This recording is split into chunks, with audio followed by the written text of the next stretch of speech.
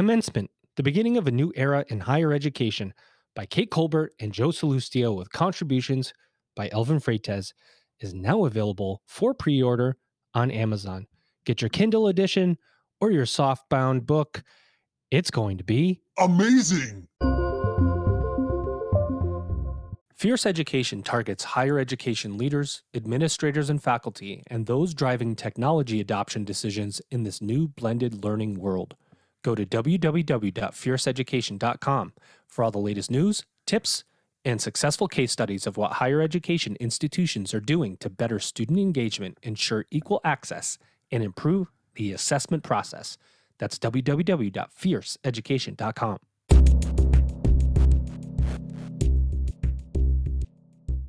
Welcome back, everybody. It's your time to EdUp here on the EdUp Experience Podcast, where we make education your business. In fact, we've made it your business over 500 times. Can you believe it? I can't, because I actually have to buy a new microphone soon, because this one has seen its better days. Let me say that. Somebody that sees a great day every day is my co-host here on this episode. In fact, I had to go back because it's been a bit since she's been on with me. I had to go back. I had to dust off her introduction. Here it is. I should actually record it so I don't have to do it live. Ladies and gentlemen, my co-host today, you know her, you love her, Dr. Michelle Cantu Wilson. Lorena Del Airhorn, right? Joe. Did you say something? Joe, I appreciate your enthusiasm. I appreciate the air horn as usual. I love being La Reina del Air Horn, but for this episode, I'm going to love even more being the actual show host. Today, you're in the interview seat, my friend. Oh my gosh, this is an official EdUp takeover. Michelle texted me. Along with me here, by the way, before I tell the story, I have a special guest. I guess she's my co-guest. Oh, wait a minute. Am I a guest? Yeah, I am a guest on my own podcast. So she's also the secondary guest. Figure that one out. Here she is, ladies and gentlemen. Come on. Put your hands up in the air. Kate Colbert, my co-author for Commencement, the beginning of a new era in higher education. Kate, how are you? I'm fantastic, Joe. And so excited to see you, Michelle. I'm excited to see you too. This is a rare treat. Joe does not often turn the mic over completely to anyone because he's a smart man. You're doing that to your detriment, sir. I have to tell you how hard this is right now for me. I know it is. So, what I'm going to do is just hand it over to you, Michelle, and I will be in your hands, willing putty in your hands here. I'm sure you're terrified. Welcome, EdUp Familia. We are so excited to have you here today. You know as well as I do from his amazing social media posts, from the work that they do to keep us informed on the podcast, that Joe and Kate are writing and releasing a book very soon called Commencement, the beginning of higher education. Easy there. All right. Settle down. Commencement, the beginning of a new era in higher education. I know I couldn't even give you the silent pause. I had to jump in on it. Folks, this is really so much fun. I'm getting to interview our authors today on their baby, their work of art. And so Kate and Joe, sit back, relax, get ready to tell us all about this work that you've engaged in and to pull the curtain back a little bit into what this process has been like. I'm going to kick it off right away, if you don't mind. Do it. Hit us. All right. So you could do whatever you want. Let's see who answers first. What inspired y'all to write this book? Where did this idea come from? It's all Joe's fault. I'll let him take that. It's all his fault. I'll take it, and I'll be quick.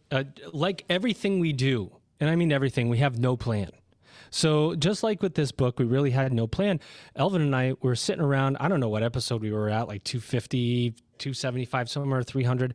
We're like, what do we do with all of these podcasts? We have all this amazing content. It's evergreen. I think it might have been you, Michelle. You were talking to me that you had listened to like over 100 episodes. I don't remember who I was talking to. And I was like, how could somebody do, what if you get to 300 or 400? Who's going to go that far back? So we thought we really need to do something with this information. So we kicked it around for a while, and then we were like, maybe we should write a book. Who the heck out there knows anything about higher education that also might simultaneously be a writer? And actually through a friend of Kate's, Eric Williamson, who had happened to be a guest at my podcast, and he wrote a book called How to Work with Jerks. And we had him on because it was one of the most fascinating books I'd read. He introduced us to Kate, and then this whole idea that we were throwing around became a reality. Kate was the purple unicorn for us. She has worked in higher ed. She's on a board of a higher ed institution, and she just happens to be a writer and has written her own books. And we were like, okay, wait a second. So I think the inspiration comes really, though, for the book comes from the content from the university presidents, right? Like we thought, how do you interview this many presidents, over 100 presidents, and not do something with it? Right. It was too much. It was like, there has to be some other way. And Kate through intervention here of friends, became the way for us to help us realize this inspiration in a book. So if you're on episode 2 or 300, or if you're on 3 and you don't want to go listen to 100, hoping we can pull some of it together for you. Excellent. Thank you, Joe. Kate, what was that like for you when Joe reached out and said, hey, do you want to work really, really closely with me, even though I'm not always right in the head and I drive people crazy? The second best thing in her life after she got married. So in my defense, I knew nothing about Joe, so I didn't know what this was going to be like. No, it was actually really exciting. So the whole purple unicorn thing is really sort of funny. I also happen to own a publishing company. So I'm a professional writer and communications and marketing consultant that does a lot of work in higher education and a lot of research, student surveys and alumni surveys and all that kind of stuff. And so when Joe was first introduced to us, it was really this sense of like, Joe has this great idea for a book, and he wants to talk to a publisher. And so we had this conversation, and the more we talked about it, the more it was so obvious that the themes and this sort of so what of when you put 100 or 200 presidential interviews for colleges and universities together, that really sort of coalesces into something that's sort of greater than the sum of its parts. And I said, yes, this is a great idea for a book. And he said, if I can be just 100% honest here, he says, except the problem is I don't have time to write it. Mm-hmm. And so we had talked about, okay, well, I wasn't planning on writing a new book this year. And the more we talked about it, the more it made sense for us to go ahead and co-author this book together. It's been just a remarkable experience, which we're happy to talk about, sort of the details of that and what the book's all about. And for sure. That's amazing. I love that this. By the way, I did think, how hard could it be to write a book? Wrong. It is. Yeah, I just spit out my tea. Yeah, how hard is it to write a book? I couldn't even pass the first word without. When I wrote my last book, I had a big launch event, and there were all these people on media and whatnot, and somebody had the nerve to walk up to me when I was signing books and to ask, so when are you planning on publishing your next book? And I seriously almost throat punched the guy. I was like, I haven't slept in like a year. I was like, I'm like, how about we just enjoy the ride of the success of this book? So no, it's been 4 years since the last book, and the timing is just really perfect. And the most important timing that really matters is our readers' timing. Excellent. And professionals who work inside higher education or who consult for or work in some sort of higher education adjacency are in such a moment of change that they really need some fresh ideas and some insights. And the time is now to get them this book. I would agree. So how do you bridge the gap between the two of you when it comes to taking on a big project like this? I'm imagining you guys did not get to take a year off of work and go sit, at a lakeside cabin and write all day long and enjoy great meals and drink great wine and have great conversations. You're actually full-time employees. You are running a business, you are running a podcast and doing a million other things. What is your process, and how quickly did you get into a process between the two of you of exchanging your chapters, your ideas, your thoughts? Go ahead, Kate. Oh gosh, yeah. So I would say this is book for me as a professional writer. This has been a project like no other. So people keep saying like, well, but is it like Think Like a Marketer? It's my last book, and I'm like, no.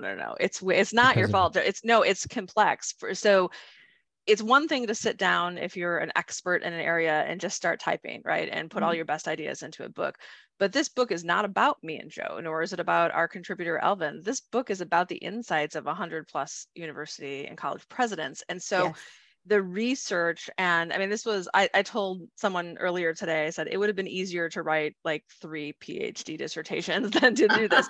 But it's been really rewarding. So the process really was research first, incredible research, where, to be fair, Joe did the heavy lift.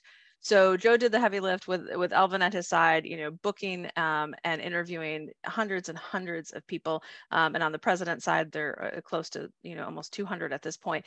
And we started working on this when they had just sort of marked the 100 presidents mark. And so it really revolved around getting me to listen to those 100+ interviews, which was a lot of work, and to take notes, to take a look at all of, so, and when, you know, when you're looking at the actual transcripts and trying to figure out what are the themes and how do we want to quote this, Of course.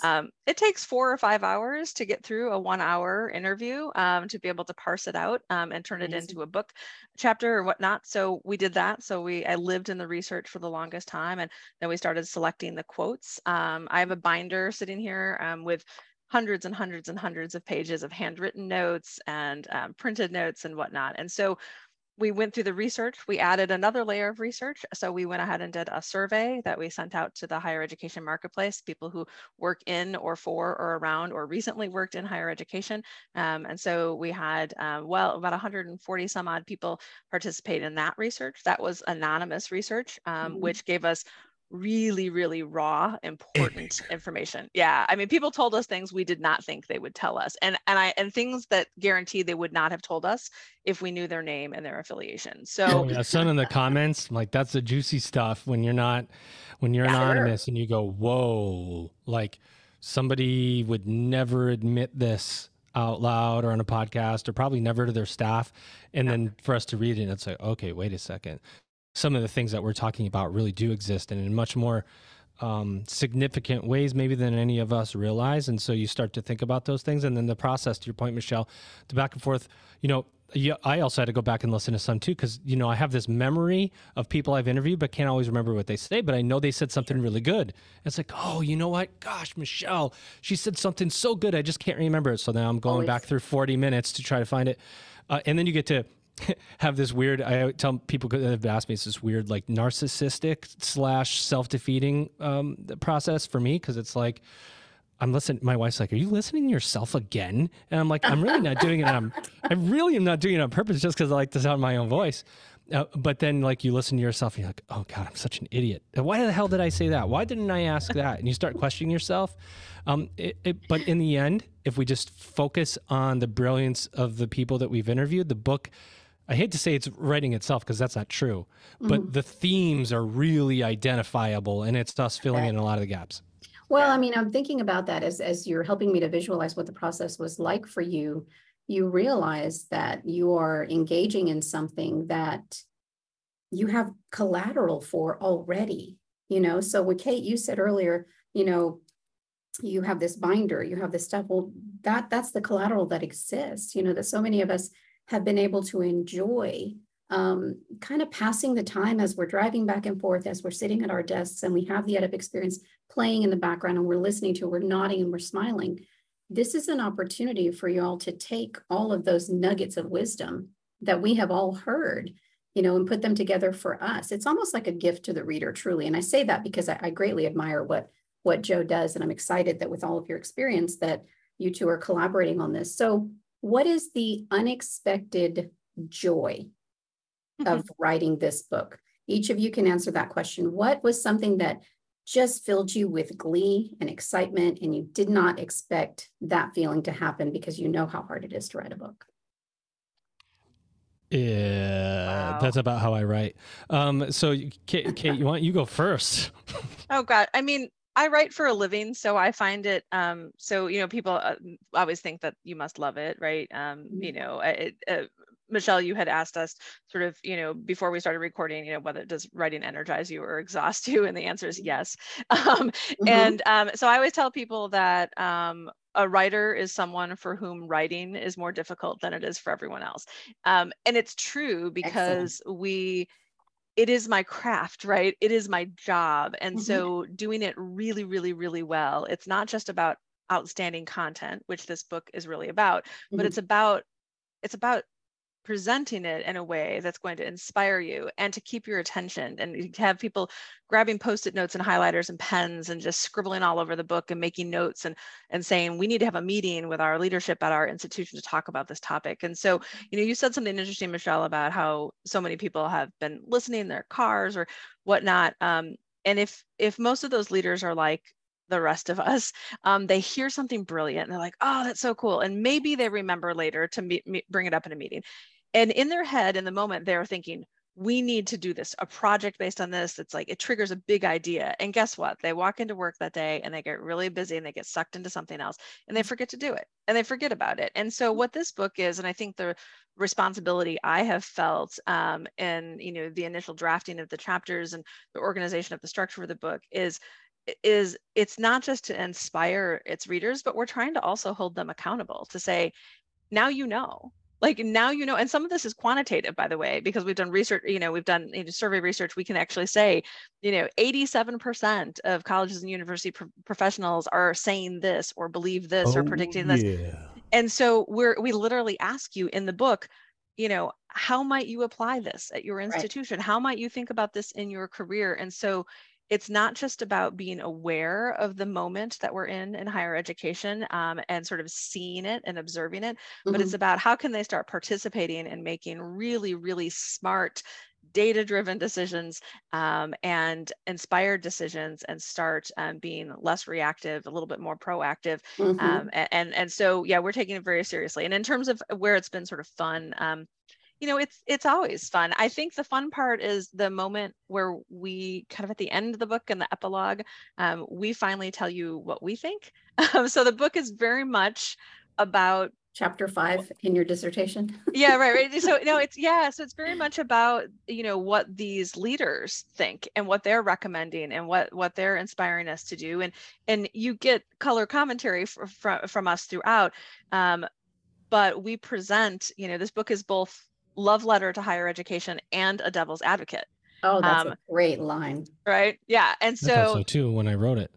Oh wait, I think maybe Joe, you wrote that one. I wrote that. Right, you wrote it. Yeah. All right, I wrote that. We're going to be taking credit for each other's work for the rest of our lives. But it really is. And so this book is, people ask us, is this a criticism of higher ed? Is this no? It's everything. It's the everything. Truth. It's I would agree. I would agree with that. We're bullish. I mean, Joe could not be more in love with higher education than he is, and so am I. And but there are some things that need to be examined. There are some things that need to be done better. And so we talk about that in a way that we hope is really inspiring, not accusatory. We're just saying, listen, with all respect to all the leaders and the hundreds of years of higher education that preceded us, here's where we are now. And it's higher education is a time-honored tradition, but traditions change. And so it's time. It's time for us to think about where we go from here and to celebrate the institutions that are already at the bleeding edge of that. And so to do that. So it's been fun in a lot of ways. And I have to say, Joe, I don't know if I've said this to you. So nobody listens to Joe's voice more than I do, because I listen to all the episodes over and over and over and over. So my husband probably knows Joe's voice better than anything around here too. And I think Joe has a great voice and it's very soothing. And honestly, it has, these last several months it's been like a coming home sort of. I sit down at the computer and I turn on Descript and I start playing and it's the, welcome back everybody, and there he is, my friend Joe, walking us through some home insights. every night. In my home every night. Exactly. I know. Cheers. I appreciate that reflection. And I wanted to come back to something that you said. You said something about all the issues. It is all of the above, and it is the love affair, and it's also playing devil's advocate. When I was going through your table of contents, Joe and Kate, I was thinking, these are the phrases. The chapter titles are the phrases that we say. Where did all the students go? Chapter 3, keeping the lights on. Chapter 8, financial realities. Shattering stereotypes. We know we are in that place in higher education. not just a pretty piece of paper. You know what that means. All of you know in higher ed, you know, a degree is not just a pretty piece of paper. So you can imagine what that chapter is going to be like. These are the common issues that impact all of us and that we all feel like we get to weigh in on. And what I think is fascinating about looking at these chapter titles is I know that the best of the best have been on the podcast. And so I know that if I want to get timely, honest, reflective information from leaders across the country, that I'm going to find it all in one book. That's exciting to me because I'm a reader. It's exciting to me because I care about, the future of higher education, but it's something that I haven't seen in other books. So talk to me about how you titled the chapters and you decided that this was how you were going to do part 1 and part 2, because I know that there's a lot of intention behind them. Yeah. Before Kate answers that, because she's kind of the mastermind of structure, let me say, I want to bring in my moment of fun and I'm going to relay it and answer your question at the same time. For me, these interviews have taken me on a journey of, I can see all the problems with higher education. I can be like all these prognosticators and all these people that tell you higher ed's going to fail. And you know what? Some institutions might if they don't make changes. And then I went on a journey. I mean, it's really self-reflective because you start to interview these people leading these institutions and you start to go, well, wait a minute. The innovation, the ingenuity, the caring, the support, the lack of resources, okay, yeah, is higher ed too expensive? I'll name you 10 people off the top of my head right now that are making it more affordable. You want to talk about that the elite institutions are getting all of the hype? I'll tell you 10 institutions right now that are dismantling that. I'll tell you 10 institutions right now that are serving Hispanic populations in greater numbers and focusing on it all. I get to see the rainbow that's taking place. I went from personally went from a place of doom and gloom for higher ed to maybe it's not so bad. And by the way, it is pretty damn valuable. Anybody that says it's not isn't thinking about that for their own family. They're being selfish, in my opinion. And if you're listening, you don't want to listen to the podcast anymore, you don't have to. But you know what? Yeah, non-credit is important, and as is different degree levels. But to say education doesn't have value or the value is in question, I mean, qualify that for me. For who? Answer that. For adults? No, that's not true. I'll tell you 10 schools that are proving that wrong. Anyway, I think people are going to go on a journey. And I think Kate, as we went through what do we call chapters, and I'm speaking for you a little bit here, Kate, but we're taking you on that journey. Right.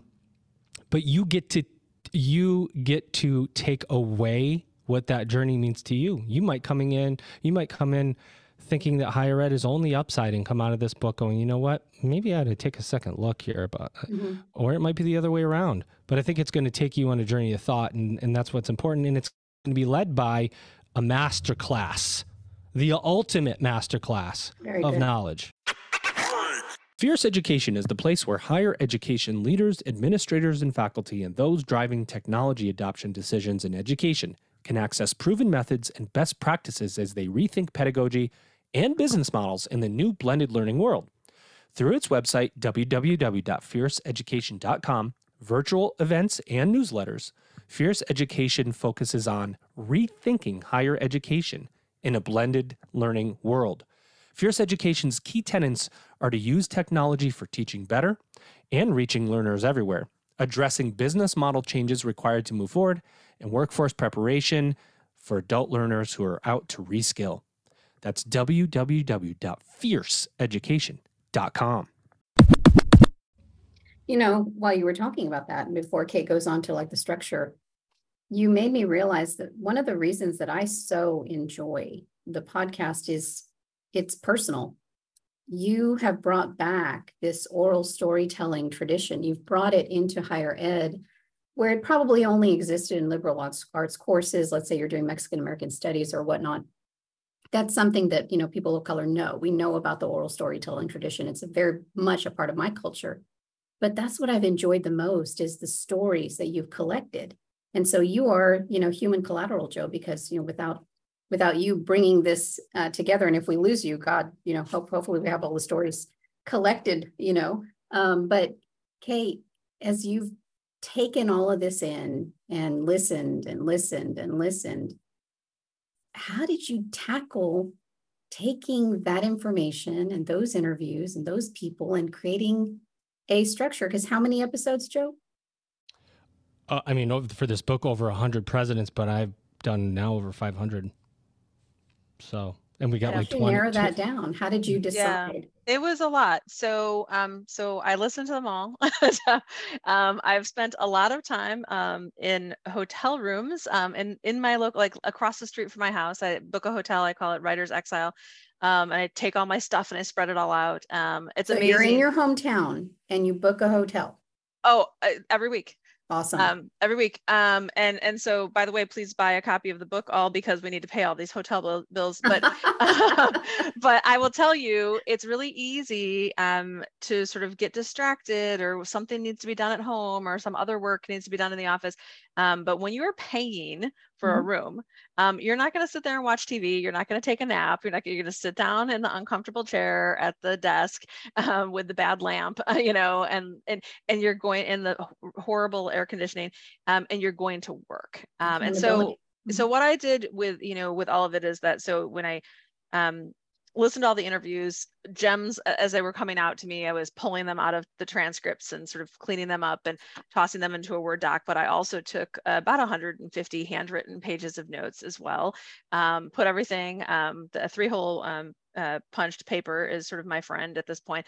Put everything kind of into a binder and grabbed 6 different colors of highlighters and headed back to the hotel and started going through and looking for keywords and started to sort of figure out what are the top themes. You did hand coding. You did coding by hand. Oh yeah, this was just dissertation hand coding. Yeah. So, I'm a big outliner. As a professional writer, I've always been all about sort of structure, because it's not just about organization. Structure should be logical. It should be inspired. It should be meaningful, and it should be creative. Like the way you put a book together should serve the reader. And we think that this book does that. But for us, we discovered really quickly that there were sort of 2 big buckets of types of content, right? So part 1 of the book is we call Evolutions and Revolutions in Higher Education. And it's about it's about trends to, by the way, that was almost the title of the book. And it's about trends to watch and waves to ride as we move forward in the industry, as we move this industry forward. And so that's the part of the book where we talk about, education is not an island. We talk about, being responsive to industry and the workforce, and being more student supportive, more community connected. It's the section of the book where we talk about not just a pretty piece of paper, where we really talk about what higher education is doing to prove its value in new ways and to really meet its mission. It's where we talk about where did all the students go. We talk about how to redefine programs and to understand new student preferences for a changing demographic. And again, we're not giving you the stuff that you can get in the Chronicle of Higher Education or any of those publications that show you all the numbers about what's happening with enrollments and whatever. We know that our readers know all that stuff. So this book is about, so what? So this book is about, okay, so we know the situation that we're in, and what are we going to do about it? And here are 15 examples just in this chapter of institutions doing really inspired things about it. And here's the kind of results they're seeing. And here's their call to action. And then we talk about the people imperative, really about sort of, student as customer and just new student services. The second half of the book, so the first part of the book really is about trends, what's happening out there and what should you be paying attention to if you work in, around, or for higher education. The second part of the book is entitled Untangling the Tassel. And this part is really about how to make sense of America's academic predicament. So what it's going to take to reimagine and rebuild higher education for a promising future. And so this is where we then take sort of those trends and we talk about, now what? So we talk about the pandemic, and in what ways was the pandemic a panacea? So in what ways did it sort of kickstart us forward? And what are some of the things that institutions have begun to do? By the way, untangling the tassel, get it? Commencement, untangling the tassel. Joe, that is my favorite chapter title. I was going to come to that. That is one of the things that y'all have done really well, is you've created visual visual imagery in some of these chapter titles, which helps, that untangling the tassel. I just kept coming back to that. Just yesterday, I found an artisan who can make us really, really beautiful resin, gold resin bookmarks with gold tassels that match the book. So I'm thinking those may be some VIP gifts for book signings. But the second half of the book is really about then how do we think about the value of higher education in the 2020s and beyond? And then we get deep into leadership, right? So we want leaders talking to our readers about leadership. And so we asked really, really specific questions of everyone who was interviewed, and Joe and all of his co-hosts, and over these past couple of years have asked really poignant questions about what does the future of higher education look like, and got really candid and inspiring comments from the presidents. And we are putting out there, and I'm really proud of this. So this book is not just all narrative. There are some tools in here. And this was an idea that Joe had really early in the project that has really coalesced into something every now and then. He's got a great idea.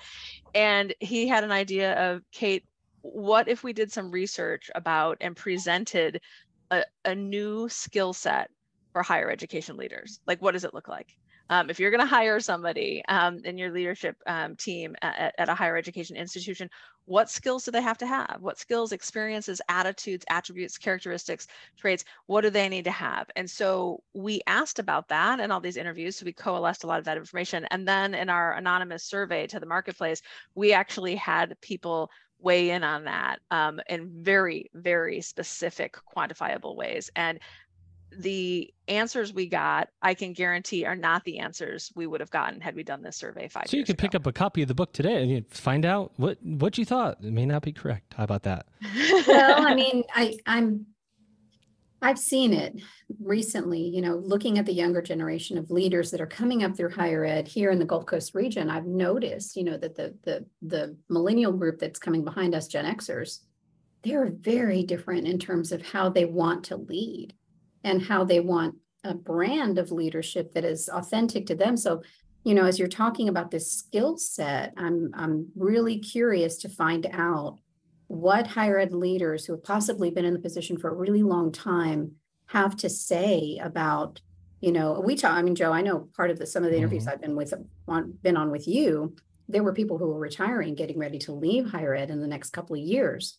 And so these takeaways that they have for the next generation, I can see why faculty should read this. I can see why, mid-management folks should read this. Probably student services folks need to read it. Education partners outside of higher ed probably need to take a look at what all this means.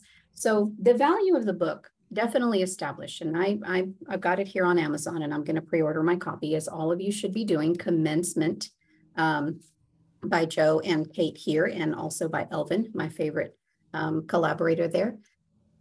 Now, tell me what your writing space looks like. Tell me what your superstitions on writing have become. Tell me about what it looks like and sounds like when you're writing. Kate's probably more specific. Mine looks like two kids screaming and running around the house, and I go, what was I just thinking about? And then I go back, and the sentence that I started is only halfway done, and then the second half of the sentence makes no sense for the first half, and then I got to go back and revise it, that kind of thing.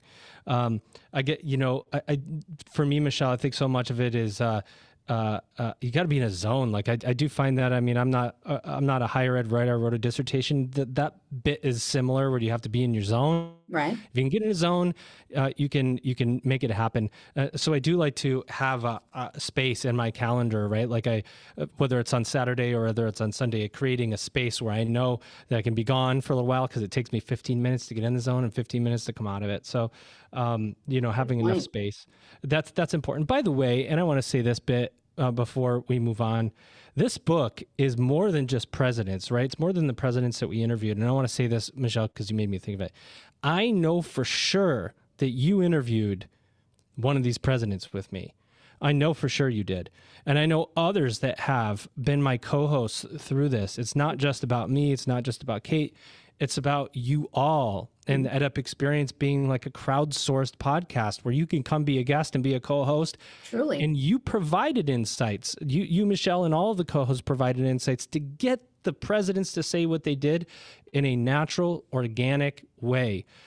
So for me, the superstitions, when I think about it, is for me, it's like the more formal I get, I got to call myself out on it, because this book is meant to be informal. So I start writing like I'm writing for my dissertation chair. And I remember that I'm not, getting somebody to approve this, and maybe the public, but somebody's not going to approve it, in that way. And it's like, I got to remember that this needs to be written like we're talking about it, not like we're doing, intense quantitative research. It's a conversation, and we're inviting the readers into that conversation. And it's a conversation that has never really happened ever in the history of higher education. I agree. I don't believe that there has ever been a conference where 100 or more college and university presidents all came together and talked really candidly about value and about what's happening at their institutions and what keeps them up at night,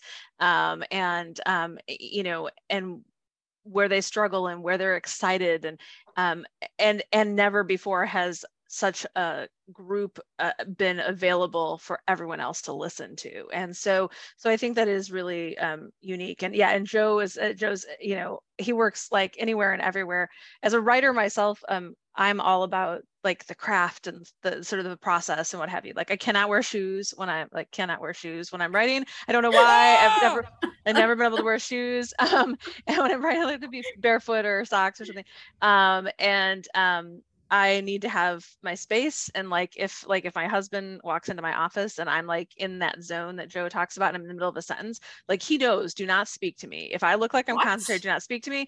And if he interrupts me, I will just turn around. Yeah. And I'm like, dude, get out of my office. Like now, access denied. So Kate, exactly. Yeah. If I think you and I are very similar in our writing, if my husband comes in and looks over my shoulder or tries to, you have violated me. You have violated my trust. Access denied. I'm angry at you for the rest of the day. So I wanted to get to that nitty gritty part, but I appreciate what you said, Joe, because the writing, the way that you two are capturing it, you are deconstructing the formality that has made higher ed a barrier in so many different areas to so many different people, including those of us who work in it now.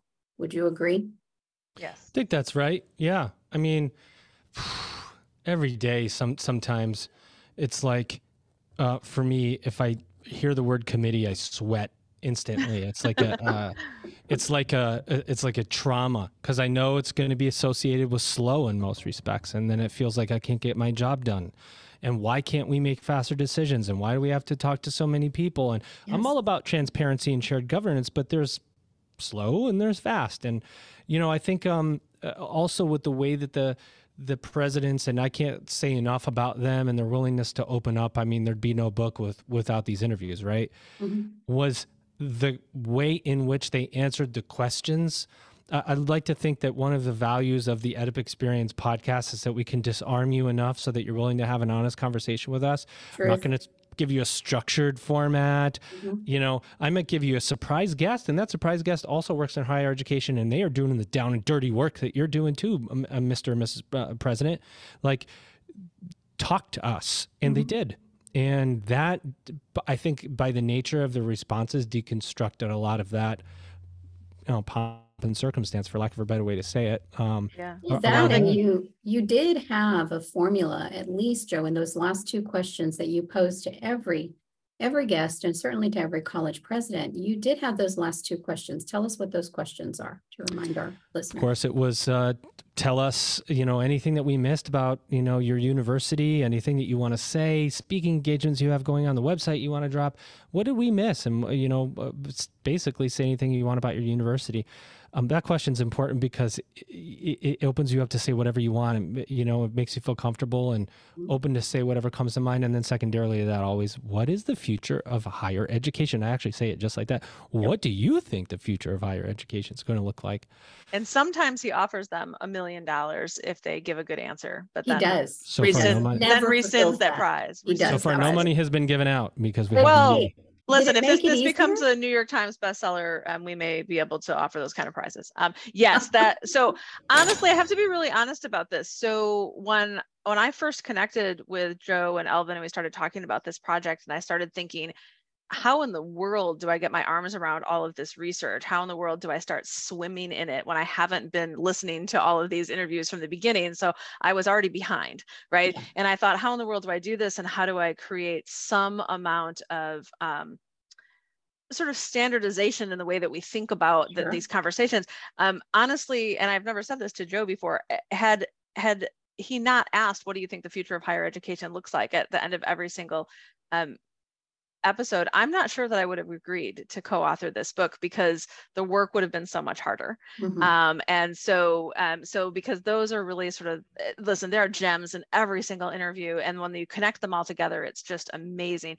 But those final few minutes of every episode are just golden in almost every single case. And so you know what, Michelle, I'd like to take credit for that, but that is Elvin Freitas.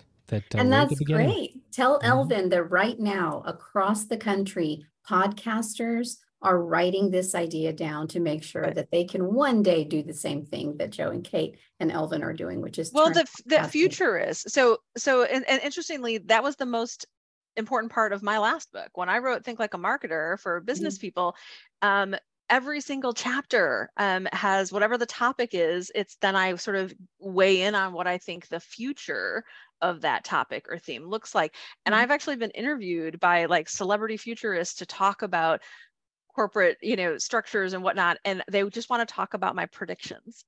Right. And so that whole forward thinking.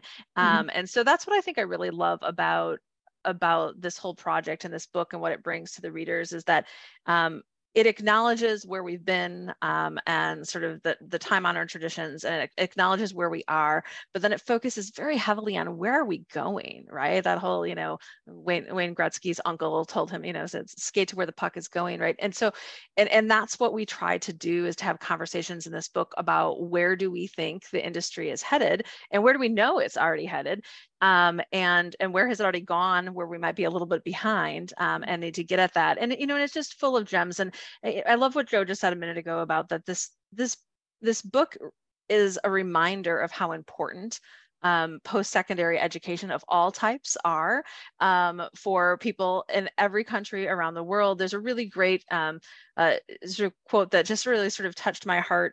Marvin Krislov, who's the president of Pace University, and we quote him as such in the book, said, "Collectively, we need to affirm our belief in the power of education to change people's lives." That's it. Actually, that's right. That's profound. And that's foundational. And what I'm hoping to is so I think some of the most important people who will read this book are people, who are, early in their career, in their first 5, 10, 12 years working in higher education, and they work in the admissions office or the financial aid office, or, they work in, their administrative assistant to a department chair or whatnot.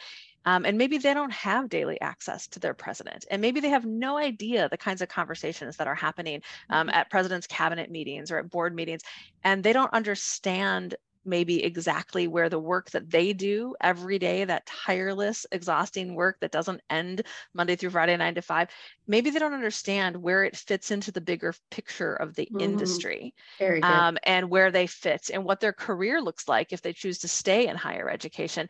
And so for all those people who are sort of, accidental, admission people or accidental higher ed marketers or whatever the case might be, gives them an opportunity to really think about the industry where they have landed or have found themselves, and figure out how might they bloom where they're planted, how might they fall in love with the industry in the way that some of the people who work around them are already in love with it, and how might they really understand how to have conversations about the big topics sort of the day in the industry. So we just couldn't be more excited about this, if you can't tell.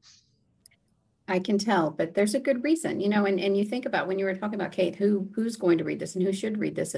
And maybe it is that younger generation or that newer leader or that newer member of higher ed. But remember that in Centers of Excellence for Teaching and Learning across the country, we do book studies. And so I challenge y'all to have a companion, a study guide to go along with that, Mm. because I know that as soon as it comes out, I'm going to institute it as a book study at our college, because it is the most modern take, the most up-to-date and timely information on the state of higher education. Yeah, it's Thank you. also like multiple perspectives, right? Like there's people that have written books on higher ed, one or two people. We're writing it with 100 co-authors, and Unreal. the co-host that asked the questions. I mean, it really is something else. By the way, I do want to say that Michelle, you were supposed to do this with us the other day, but you did cancel on us. But that you are back, just for the record. Y'all know Joe cannot help it. He has to attack. I am better. And I'm glad that I was able to do it, Joe, because this is something that I think is really important, really meaningful. One of the things that you and I have always agreed on is that it is just too slow around here. And we've got to change the culture. We've got to change the bureaucratic systems. And I think your book indeed is what you said, a love affair, but also that devil's advocate, pushing back and challenging the norms and challenging the expectations. If we don't have folks who are willing to put themselves out there and do the work to change the system's never going to change. I mean, someone has to lead these efforts. And so that's what I appreciate about you guys. As we're kind of coming to a close here, because I know Joe's formula, and I know we're already over time for the standard podcast, I want to ask, for each of you to answer, what have we not touched on that you want to share, each of you? And then what is the future of higher ed? Go ahead, Kate. Oh, gosh. I do want to say that what we learned, I think, as co-authors and co-researchers and collaborators in this is a lesson for everyone is just, first of all, we're better together. So one of the top themes that came out in the interviews for this book was around partnership. And institutions that are doing really, really well are looking at partnerships with K-12 institutions, with Beautiful. corporations, with other colleges and universities, the community college presidents who have unbelievable relationships with the local state, university president. All of these collaborations were just really huge. And for us, we became better together. Joe and I are a really great combo because I used to work inside higher ed and now I consult to it, right? So I'm the outsider and he's currently an insider. And so we brought some different perspectives to the conversations. And that shows, I think, in all that we're doing. Gosh, the future of higher ed, we get into it in depth in the book's epilogue, but, I think that it looks like a lot of things. First of all, it still exists. It still thrives. It looks different. It looks meaningfully different. Joe's children, Elvin's children, kids who are 8 or 10 or 4 right now, they're going to go through a college experience or some sort of post-secondary education experience when their time comes. And they're going to look back at it and they're going to say, this is not my mom or dad's college experience. It's so much better. Wow. And we really believe that, and what it's going to take to look like that, it's going to take remembering what we're all here for, and we're here for the learner. Mm-hmm. So what does the learner need? What are their needs? What are their expectations? What are their desires? What career path are they on? In what way are they looking to broaden themselves, upskill, reskill, all of the things that they're coming to higher education, knocking on our door and saying, here's what I need from you. Right. In the past, I think we sometimes have kept them a little bit at arm's length. We have sometimes made it too difficult. There have been too many hoops to jump through for our stakeholders, as well as for the people working inside of higher education. And I think that the future of higher education has less friction than we have experienced in the past. And the pandemic has helped push us forward and realize that we can do things quickly, easily, data-driven and frictionless. And I think that what awaits us is going to be very exciting. Will there be some pain? Yes. Is there, is disruption? Yeah, is disruption disruptive, right? When other organizations that we don't think of as higher education institutions start competing in the learning space, is that going to be painful for some of us? Yes. But this is an industry ripe for change, and the change benefits the stakeholders. And so I'm pretty excited about that. Excellent. Thank you. Look, there's no EdUp experience without Elvin Freites. He's, we'll tell you the story in the book, we've told it before, but he was kind of the brainchild. I was ready for something, and we filled each other's cup up. Elvin Freitas, as I like to refer to him. There is no EdUp experience without Elvin. He brings so many ideas to the table as a contributor to this book. He'll show you. We'll have insights from Elvin too. Elvin is a brilliant man. Let me just tell you guys that he does a lot of the ideation of things. He probably came up with the book in the first place. He's probably like, dude, we should write a book. And he probably thought about it. He probably thought about it the day he said, why don't we ask everybody what the future of higher ed is? And he was probably thinking in his mind, we will write a book one day. And then, fast forward 100 episodes and he's going, see, I told you so, dude. Dude, he goes, Doctor. When I call him, he goes, Dr. Joe. So anyway, I just want to say that you'll get insights from me, from Elvin, from Kate in this book, 100 university presidents, and all the co-hosts that have come along the way. Remember, this book is for you. It's not for us. It's for people to go, oh, you know what? That's pretty cool. And then I will tell you this, that no matter what opinions you come in with, your opinions will be changed in some way, shape, or form. You'll see that some ideas that you get from one section might be dismantled in another because presidents are looking at it from different ways. Is really fascinating. I got to say that. And what's the future of higher ed? I don't know. I'd head to our website or Amazon, buy the book, and perhaps I'll write down finally my prediction for the future of higher ed. I've never given it before. You might be able to pick it pieces together. My brain's full. Maybe I'll finally put it into the book, and that's where you have to find out. Or listen to more podcasts, one or the other. Well, that is a typical Joe answer. I will say this, getting to listen to you and watch you actually as you're answering these questions and getting to see how passionate you are about the work that you have put together, it makes it even more meaningful that we have in higher ed something that other industries don't have. We have a unifying opportunity here through your book to get into the same issues, to have the same conversations, to admire the same leaders, to examine the same issues. So what EdUp has certainly done is brought the circle closer, right? What this book will do is probably launch a lot of leaders, really be a guide and a pathway for those of us who are looking to change the way we do things around here. So thank you both for your phenomenal efforts. Kate, I hope we can meet in person one day. Joe, same for you. And I would love it. Hey, come to a book signing. I'm sure there are going to be many. I also want to give a quick shout out to Francisco Marmolejo, who penned the foreword for the book.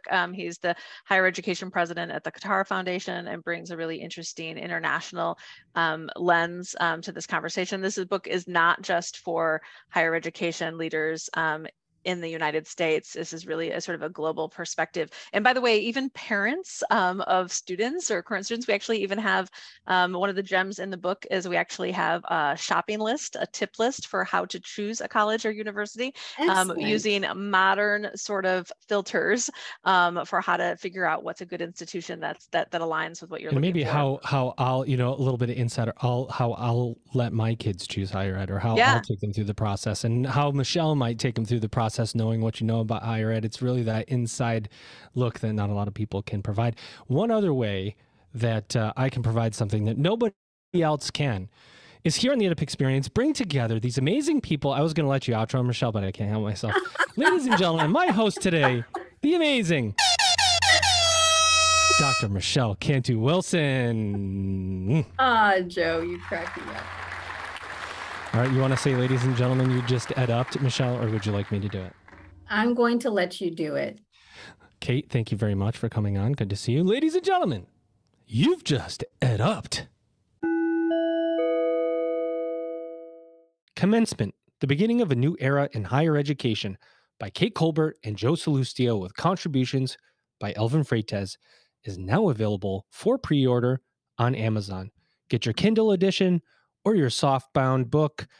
It's going to be amazing.